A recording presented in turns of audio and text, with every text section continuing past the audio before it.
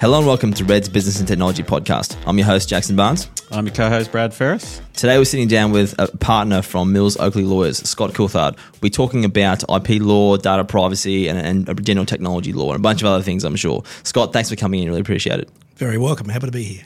Awesome, mate. Let's start with your background. Way before you were at Mills Oakley, you just come out of university straight into the legal industry, or where did you start? I kind of didn't. Law was kind of an accident. Okay. When I was at school, I was a professional musician. I was teaching and I was performing and I was in a few bands. And I loved that, but it would have upset my mother if I'd have just done music. And so I decided to do something else as well. I had no idea what I wanted to do. It was either going to be IT or law, couldn't choose between the two. In fact, it was supposed to be medicine, because back when I was a kid, she'd say, you're going to buy me an expensive car one day and become a doctor. Yeah, doctor, yeah. But I was a bit of a sympathy vomiter as a kid, so that was never going to happen. Happily, I lost that. But I ended up studying IT and law because I couldn't choose between the two, did them both. So I became a programmer about a year and a half into my law degree. Because I was doing the IT at the same time, and so that paid the rest of the way through my law degree as well as playing in a band. By that stage, though, by the time I finished law, I had 5 jobs, and none of which was law. And so I had to find time to fit, a legal career in. So I lost a few of the jobs, kept playing in a band, and joined a very tiny law firm with afterthought was probably a mistake. But it has to start somewhere, and I did. But I ended up having a specialty in technology law and music law because of what I did in my private time. And that's pretty much my history. What did you play in the band? I was lead singer and guitarist. In most of the bands I was... Oh, the front man. It's the front man. Yeah. In a few bands, I've been session for a number of bands as well, and I've recorded with people as a session muso, but in the bands that I've toured with, I've been front man. Yeah, cool. So music law, can I throw a curveball at the start? Please do. Cross-collateralization.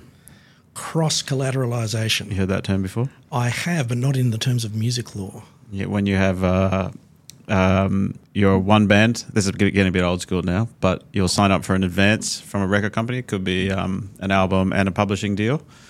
And you could either have your publishing deal separate to your recording deal, but if the label was being a bit... dodgy.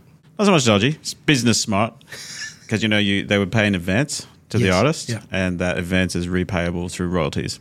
So cross-collateralization means they'll pay you a publishing advance and they'll pay you an advance on your recording, and they'll go, cool, if you don't make the money back on this one, we'll cross-collateralize and we'll take the royalties for the other one to pay that one off. So anyway. So the question was? Had you heard that term before?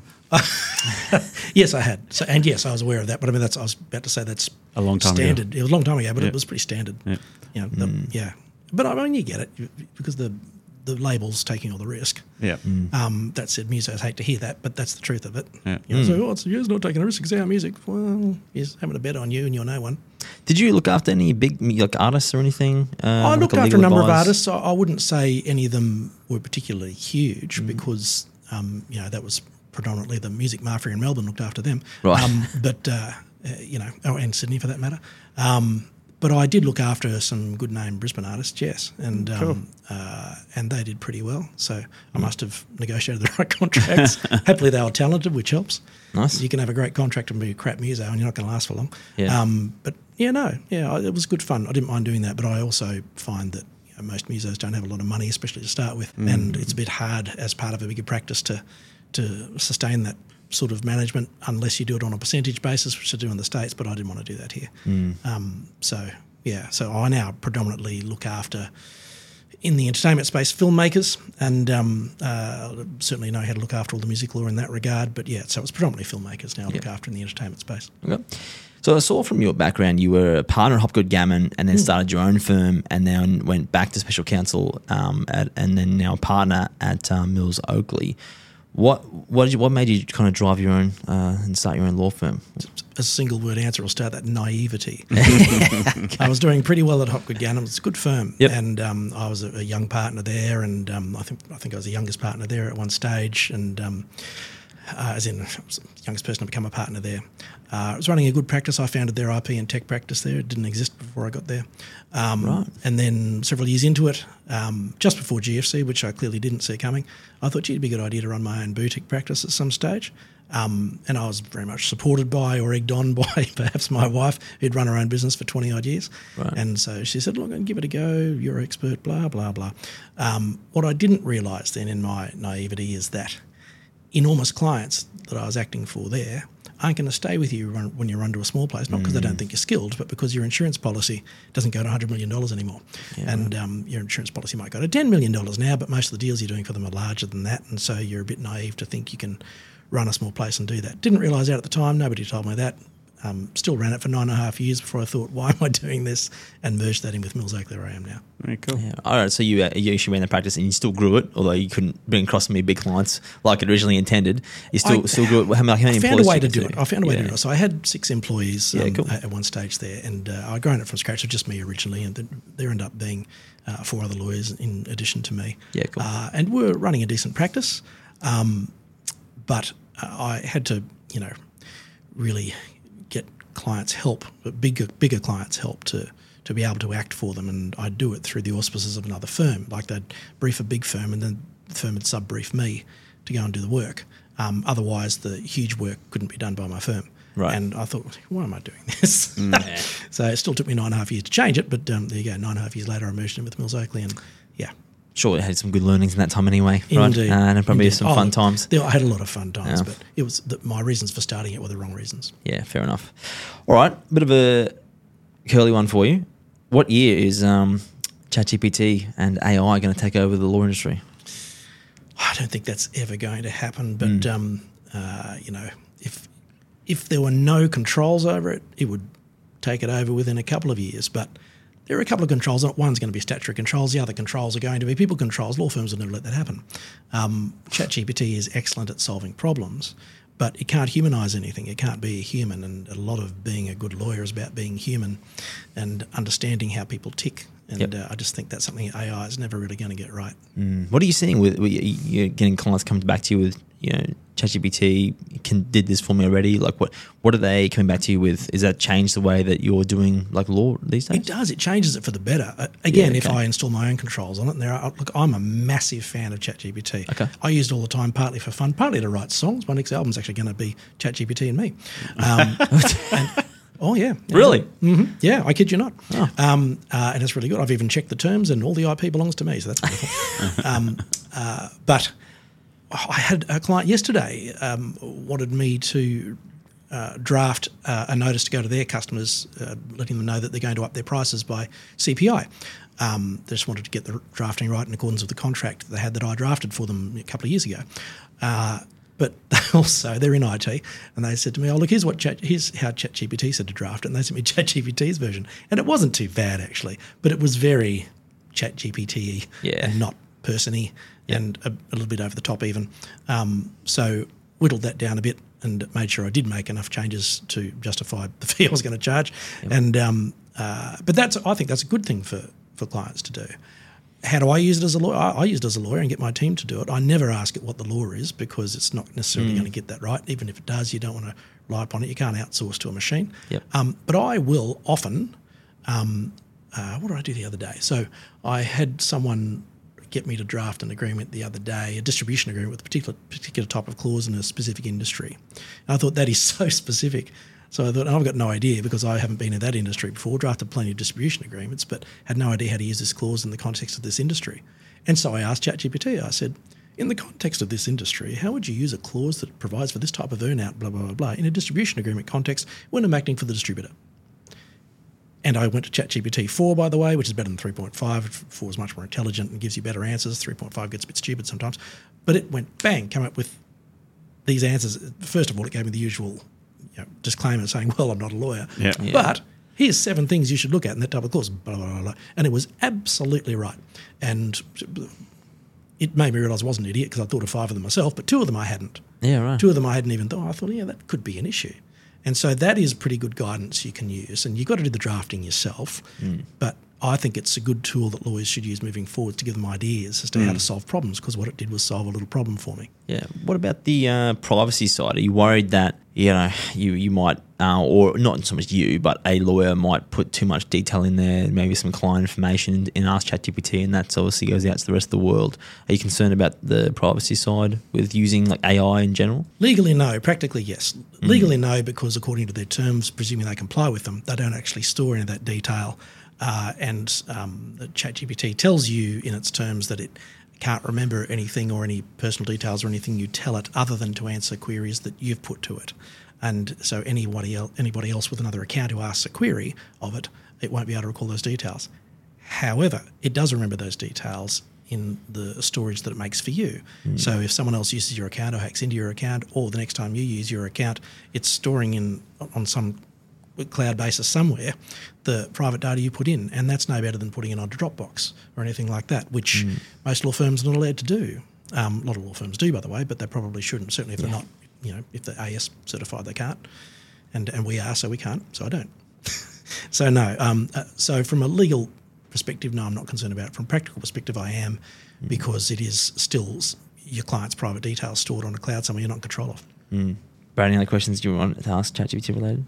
No.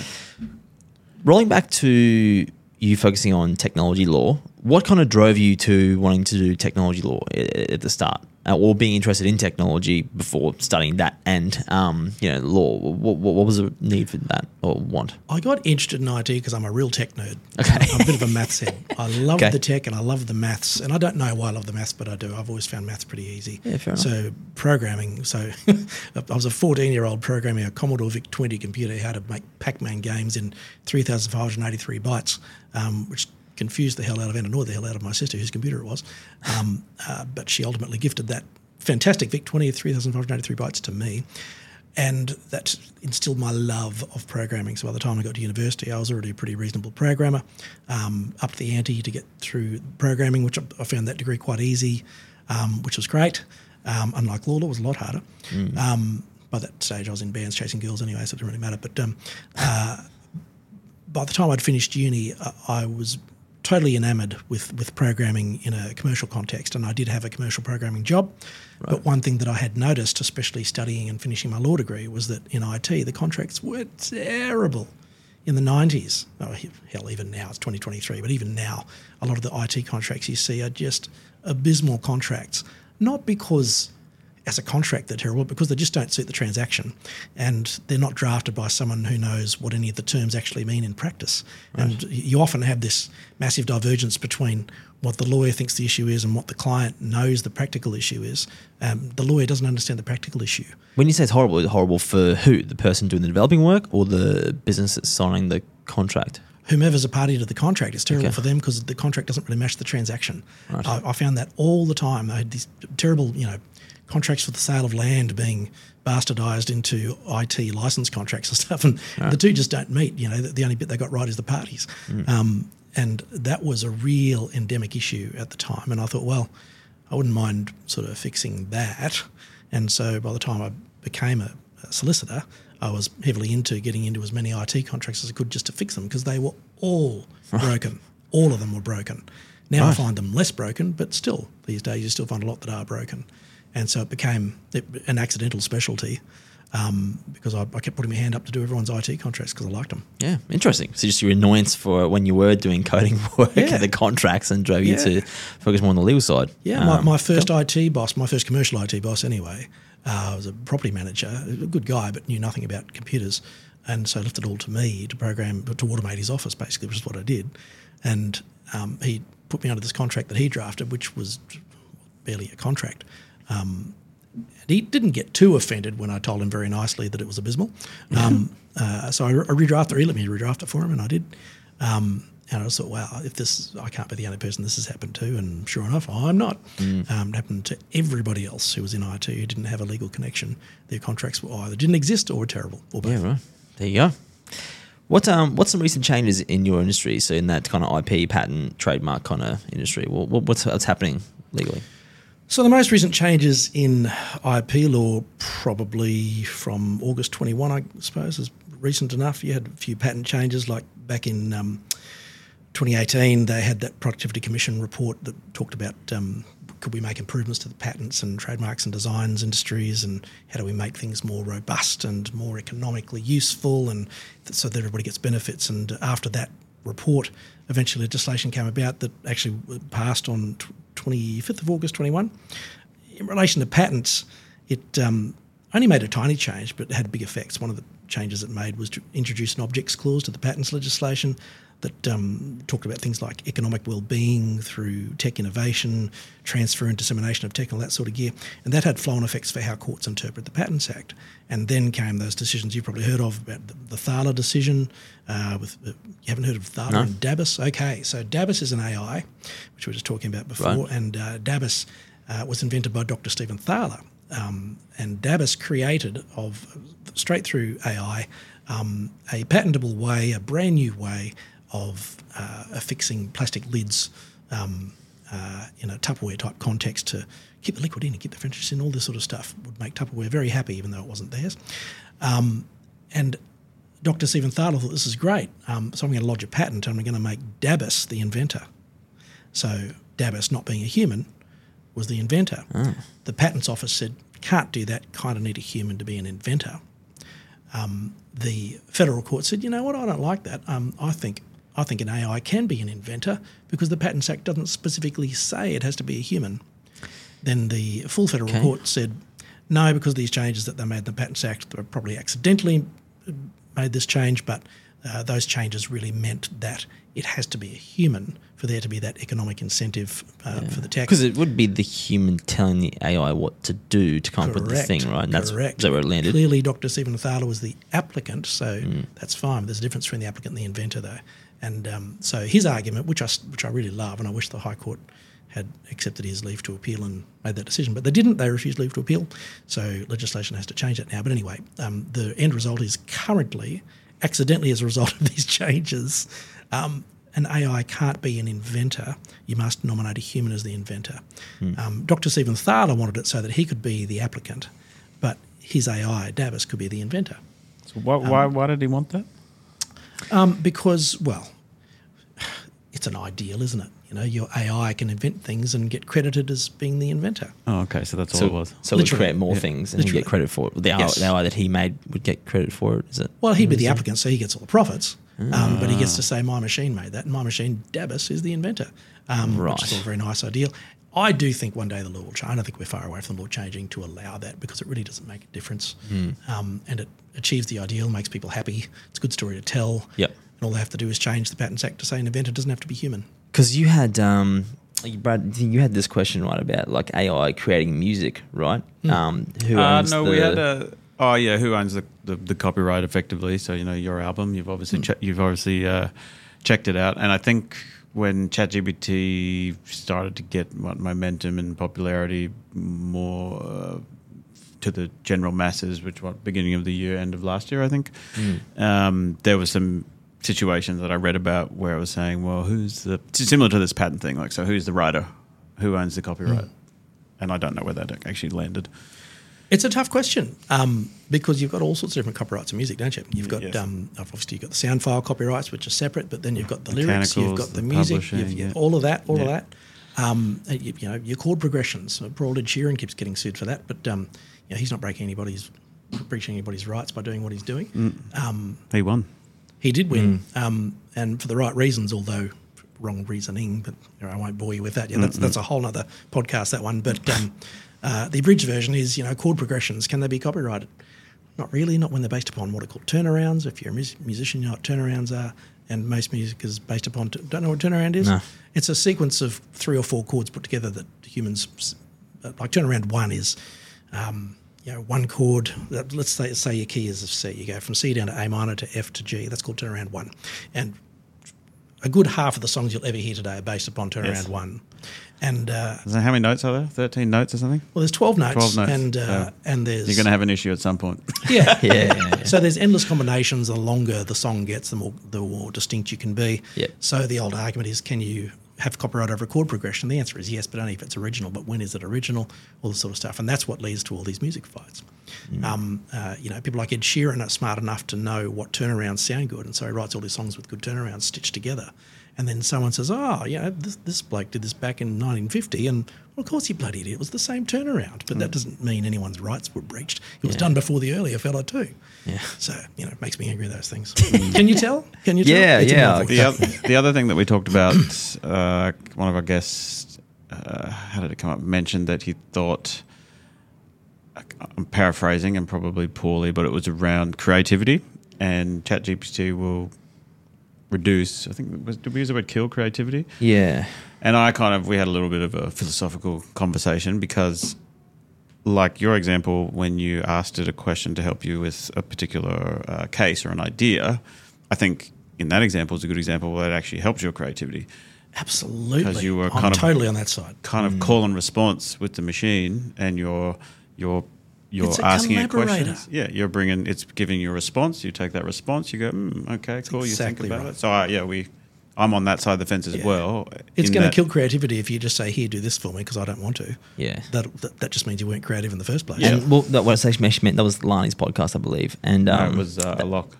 Oh yeah, that was a lock, and I think he was saying something along the lines of, it's really interesting that the industries that are getting, job share taken away first is like marketing and sales and those kind of jobs, which are the more creative industries that are meant to be getting automated. But look, I've never got what I want in the first hit. You always have to go back and forth with ChatGPT, but then you still have to have a vision in mind of what you want to get to. Yeah. And that's where people are getting the results. If people just go in there and they still don't know anything and they're like, just type something in and give me the answer. I mean, it's just basically cheating, and cheaters never prosper. And you've got to actually engage with it. You've got to have vision. What do I want to get out of it? And then when it spits something out, that's exactly, yes, that's where I wanted to go with it. Now I'll take that and I'll edit it, or it's a good idea or whatever. So I mentioned before I'm doing an album with ChatGPT. I'm actually 6 songs into it already, but it takes 6 or 7. It only takes 6 or 7 iterations to get the actual song done. Yeah. But it starts with, in my case, it starts with me saying to it, all right, write a poem that doesn't have to rhyme about this topic and with perhaps this turnaround and with this chorus. And instantly, bang, here it is, and it'll do that. And it reads reasonably well. I might need to change something. I might say, no, make it less dark here and a bit lighter here and a bit darker here. And it will. And then the third iteration will say, all right, what chords would you put to that? Sometimes it says, I don't know what chords would suit that. I'm not a musician. Other times, and it seems to do it somewhat randomly, it'll say, I think based upon this poem you and I have written, we should use these chords. Right. And it'll give you some chords. And then I'll say, all right, add a chorus here and add a bridge here. And then before you know it, after 6 or 7 iterations like that, you're done. You've got this great song, and all I've got to do is really colour the music. Yeah, right. Interesting. Are you worried that other people will ask similar prompts to ChatGPT and get similar kind of outcome? I'll just look. We did get philosophical, but we can actually have this conversation. So I likened it in another podcast, and I think went over everyone's head because they didn't aware of this. But Logic, we were talking about Logic Pro, the digital audio workstation on Mac software earlier. And the DAWs, they're called, so DAW, Digital Audio Workstation, was the democratization of production, effectively. It now has, previously we were talking about music deals. Yeah, you had to go to label, you had to get $1 million, you had to get advance, you had to repay that through royalties because you had to go to a big studio to get all the gear to be able to actually record anything that was of any decent quality now. And so people who might have had good ideas were kind of locked out. The barrier to entry was too high to be able to make an album. So only the people who had the right connections at the right time, knew the right people, could grease the right wheels, would get the opportunity to get an advance, make a deal, make an album. Then you have technology comes in, and now with this laptop, if you have the right creativity, the right ideas, and the right amount of talent, you can release. You could record in an hour. Well, maybe pushing it. I'm sure it's been done. A number one hit. You could upload it. You could publish it. The other thing record labels did was distribution, right? That was the big thing. You had to physically get your music into stores. The only big addition is the obvious one. You've got to produce it as well. And producing is not simply being creative and writing it and recording it. You've got to record it right. You've got to mix it right. You've got to master it. You've got to EQ it right. You've got to use the right reverbs. Do the right tweaking, and you've pretty much got to know very much about what you're doing to be able to do that properly. So you just have to have talent, right? So hypothetically, you can do all those things on this device. Yes. Whereas previously, it was probably $1 million really if you want to get something like that done. So I think it's just another tool, right? So if you've got the right vision, you've got the right creativity, you know what you're going to do. You're going to use that tool to create the output. Utterly agree with that. Yeah. That's exactly right. AI is a tool. It's a clever tool, but it's a tool. No, I definitely agree. And with everyone that. has equal access to it. So again, it just democratizes the. Oh, I love it. It's a good way of looking at it. Was there anything else that's changing in that kind of IP law space? Yeah, there's been a couple of things. So one of those other things that changed, there's another case called Coulthart I won't bore you too much with, but it talks basically about something called the doctrine of exhaustion in relation to patents. So until that, which was, that was late 2018 from recollection, for the previous 100 years prior to that, there was an implied license. So if I'm a patent owner and I've got a patent over a product and I sell that product in bulk, the purchaser has an implied license from me to use it for the purpose for which it was sold to them. So they can do certain things with it. They might be able to repair it. They might not be able to. Depends on what my patent license rights say. But it was an implied license to them to do that. But that all changed with the passage of this legislation, and the Coulthart case is where the High Court decided that was the case. It changed after that 100 years to what's called the doctrine of exhaustion. What happens now is I'm that same patent owner, you've bought the product, but you are now allowed, I don't have the exclusive right anymore to use it or to modify it necessarily within limits. The only exclusive right I have now, instead of all those exclusive patent rights you used to have, the only exclusive right I've now got is to make it. And so that changed the 100-plus-year-old implied license thing. So what that really does is allow people to repair their own things that they've bought without having to go back to the manufacturer, provided they're not deemed to be making something new. There's a whole... That's another whole shit fight. So I don't know if we can bleep that out. It's fine, mate. Fine, very good. It's an adult audience. It's fair enough. Yeah. So that's a whole other bun fight to do with the courts. They always help the courts out, don't they? Help us lawyers out. Yeah. But yeah, that was a fairly significant change, which was good for buyers, good for the general populace, so they don't have to pay expensive repair bills anymore as long as they're not making a new product. So there was that. There are a couple of minor changes to do with designs and trademarks, which really just greased the wheels for making things a bit administratively easier to get them through. They added things like 12-month grace period for designs and things like that, prior use defence. There was there was one significant change for trademarks. That was parallel importations. You know all about those? Heard about those? I have heard. Refresh my memory. So somebody this is imports from overseas. ripping off.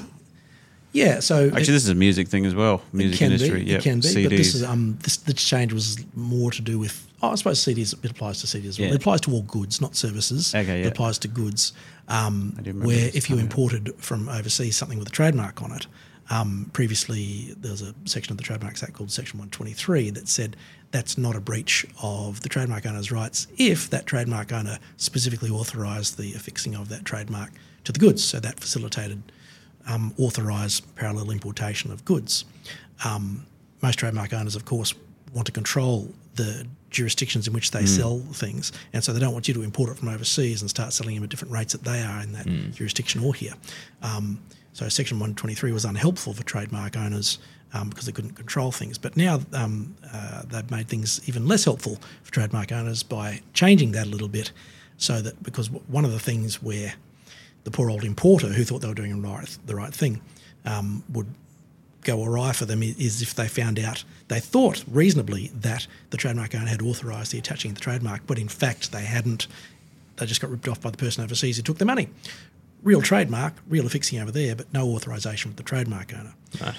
So they'd fall afoul even despite Section 123. That's changed now so that if the importer has a reasonable basis for believing that the trademark owner had, if they've made reasonable inquiries about it, such as seen a certificate of authenticity or something from overseas, and if it looks reasonable and not fake, then it doesn't matter whether the trademark owner has actually authorised it, as long as the importer's got a reasonable basis for thinking they did, and as long as it's a genuine trademark, then they're okay. So a practical example of that, again, we're going back, but again, people who listen to this, I'm sure are familiar with CDs. I don't know if you are, Barnsey.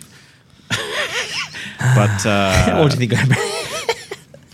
So all of this goes back to, again, we've been talking music earlier. I had a passion for music, worked out I wasn't going to be a rock star, so I started getting interested into the music business side of things. and worked on a couple of the major record labels in my previous life. And Parallel Imports, the practical example was, they're, say, Sony Australia's licensed to produce CDs. They own the copyright locally in this territory, so say it's Australia, New Zealand. And then Parallel Imports for them would be, someone buying a whole bunch of legitimate CDs from Asia, potentially, and then trying to sell them here. And that was considered a parallel import. Yes, that's right. Yeah. So, practical example. So it helps the importers to an extent, as long as they're not just being dodgy and not taking reasonable steps. As long as they take reasonable steps, they're good. I want to pivot a little bit into cybersecurity, which is a thing we talk about a lot on this show, and you've probably spoken about it as all your career in legal with the privacy side, but also law firms in particular. You hold a lot of sensitive information, right? So it's probably quite important. And there was a massive law firm in Sydney that got breached just fairly recently as well, which I'm sure there's probably been discussions at your firm about that kind of stuff. But what new regulation has been introduced in the last 12 months in that cybersecurity space? There's been a few in the last 12 months in the actual security side. There's this one's sort of a long name, Security Legislation Amendment Critical Infrastructure Protection Act 2022. That started in April this year, April last year, sorry. So that was very recent. 2nd of April 2022 from recollection, so it's a heap of twos.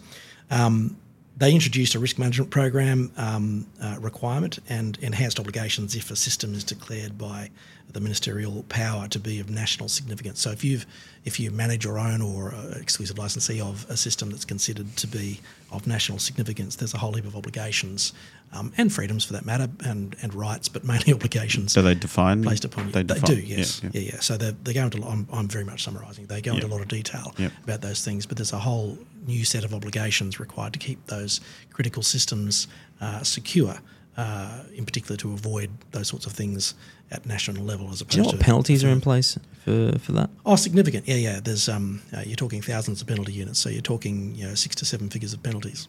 Right. Yeah, so pretty big penalties. Okay. I mean, not every man and his dog in their hotel owns critical infrastructure, but if you do, yes, very significant obligations indeed. I feel like there's been a lot of talk in the industry, cybersecurity industry, about critical infrastructure, and I don't think everyone understands it properly in terms of what you need to do and what the ramifications if you do, not put this stuff in place. That's understandable. I mean, that's brand new. I mean, the SOCI Act, the Security of Critical Infrastructure Act, only came into play in 2018. So it's not like it's been around since Jesus played fullback for Jerusalem. It's all brand new concepts that people are just starting to get their heads around. So people can be forgiven for not knowing. But make no mistake about it, if you do control critical infrastructure, you're going to get very significant notices from the government telling you what you're required to do. And those notices are pretty good. It's not like they're getting you in trouble for doing anything. They're trying to take care of you and want you to take care of it. I mean, it's a good thing. They should probably do more. It's an excellent thing. Yeah. Yes, that's right. And it's for national security as well. It's mainly about national security. It's less about idiots in Russia picking on poor old law firms. It's more about making sure that can't happen, or at least trying to reduce it from happening on a national scale. So that's on the security side. On the privacy side, so security from a privacy perspective, the flow-on effect of this national security is it flows onto privacy and data breaches, right, to avoid those. There have been recent changes there too as well, much more recent. What's it called? The Privacy Legislation Amendment Enforcement and Other Measures Act 2022 that commenced earlier this year significantly increased the penalties that can be awarded against people who fail to meet their privacy and security obligations. The maximum penalty, for example, for a serious or repeated interference with privacy is now the greater of $50 million or 3 times the benefit of the contravention, or when the benefit can't be determined, 30% of the domestic turnover of the company involved. Which is massive. That's massive, right? Yeah. And so the bigger the player you are, the more care you've really got to take your system, because the penalty could just be debilitating. Yeah, and won't kill you, but you'll remember it. That's a good thing that went in. It may kill you depending on their business. But I think there was a lot of uproar because Optus, when they got breached, got like a $2 million fine because that was the penalty, the limit at that time, instead of 30% or $50 million. So that's post Optus. What was the date on that? That's post Optus. That was only early this year. So it was 2022 Act, but I don't think it was passed until early. Didn't come into effect early this year. 23, yeah.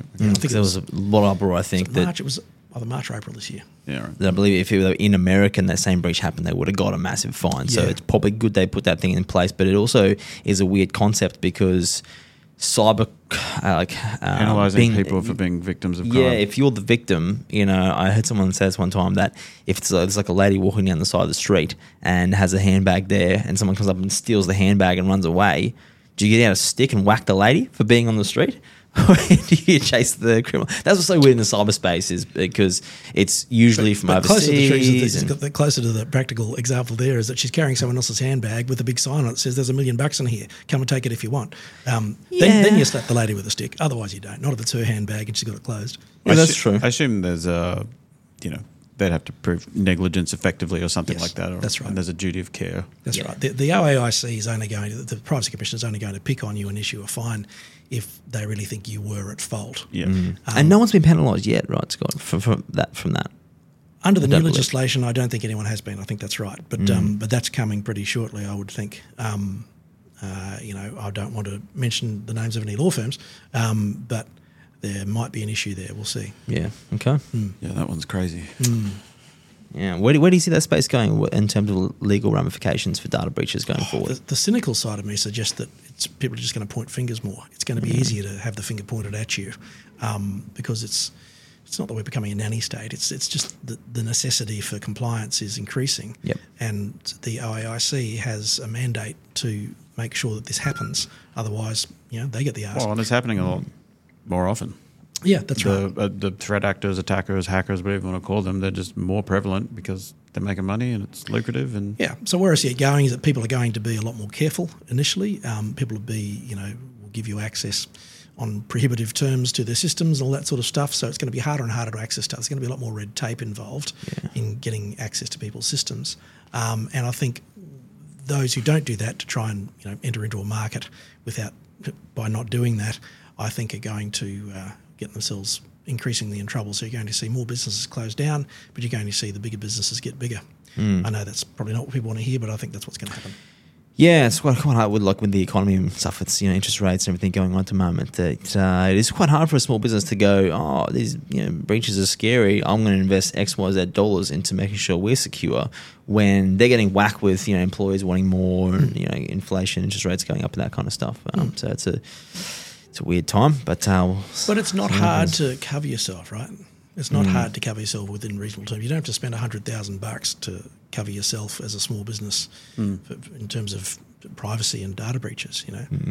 You breach good people. You brief good people like Red and Arctic Wolf and get them to investigate things because it doesn't cost $1 million to get them to check it out. No, you're right. And to be honest with you, most of the stuff that we see and our friends at McGrath Nicol and that kind of thing is general technology hygiene not being done properly. Is most of the time when stuff happens, but it's a bit of a rabbit warren as well because there's so much you can do with cyber.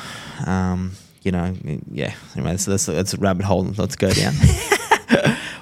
Mate, thanks for coming on. I really appreciate it. You've shared some good insights around, whether that's happening in that space, AI conversation. Love where that's going as well.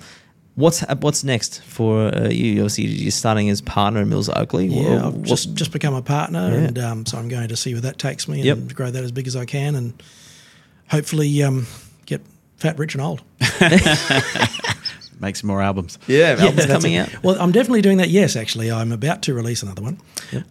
So I'm just doing it myself. I'm not really plugging it or doing anything like that. I'm really the worst businessman for myself in the world. I'm happy to look after everyone else's. I've just finished a 10-song album about to drop on Spotify and all the rest. And I'll keep doing that because I love doing it. I've got a patient wife who likes listening. So you can make us a new intro, Brad. Maybe. Come on, Scott. Maybe. Awesome, mate. Thanks for coming in. Really, really appreciate it. Thanks, guys. Cheers. Thanks, Cheers.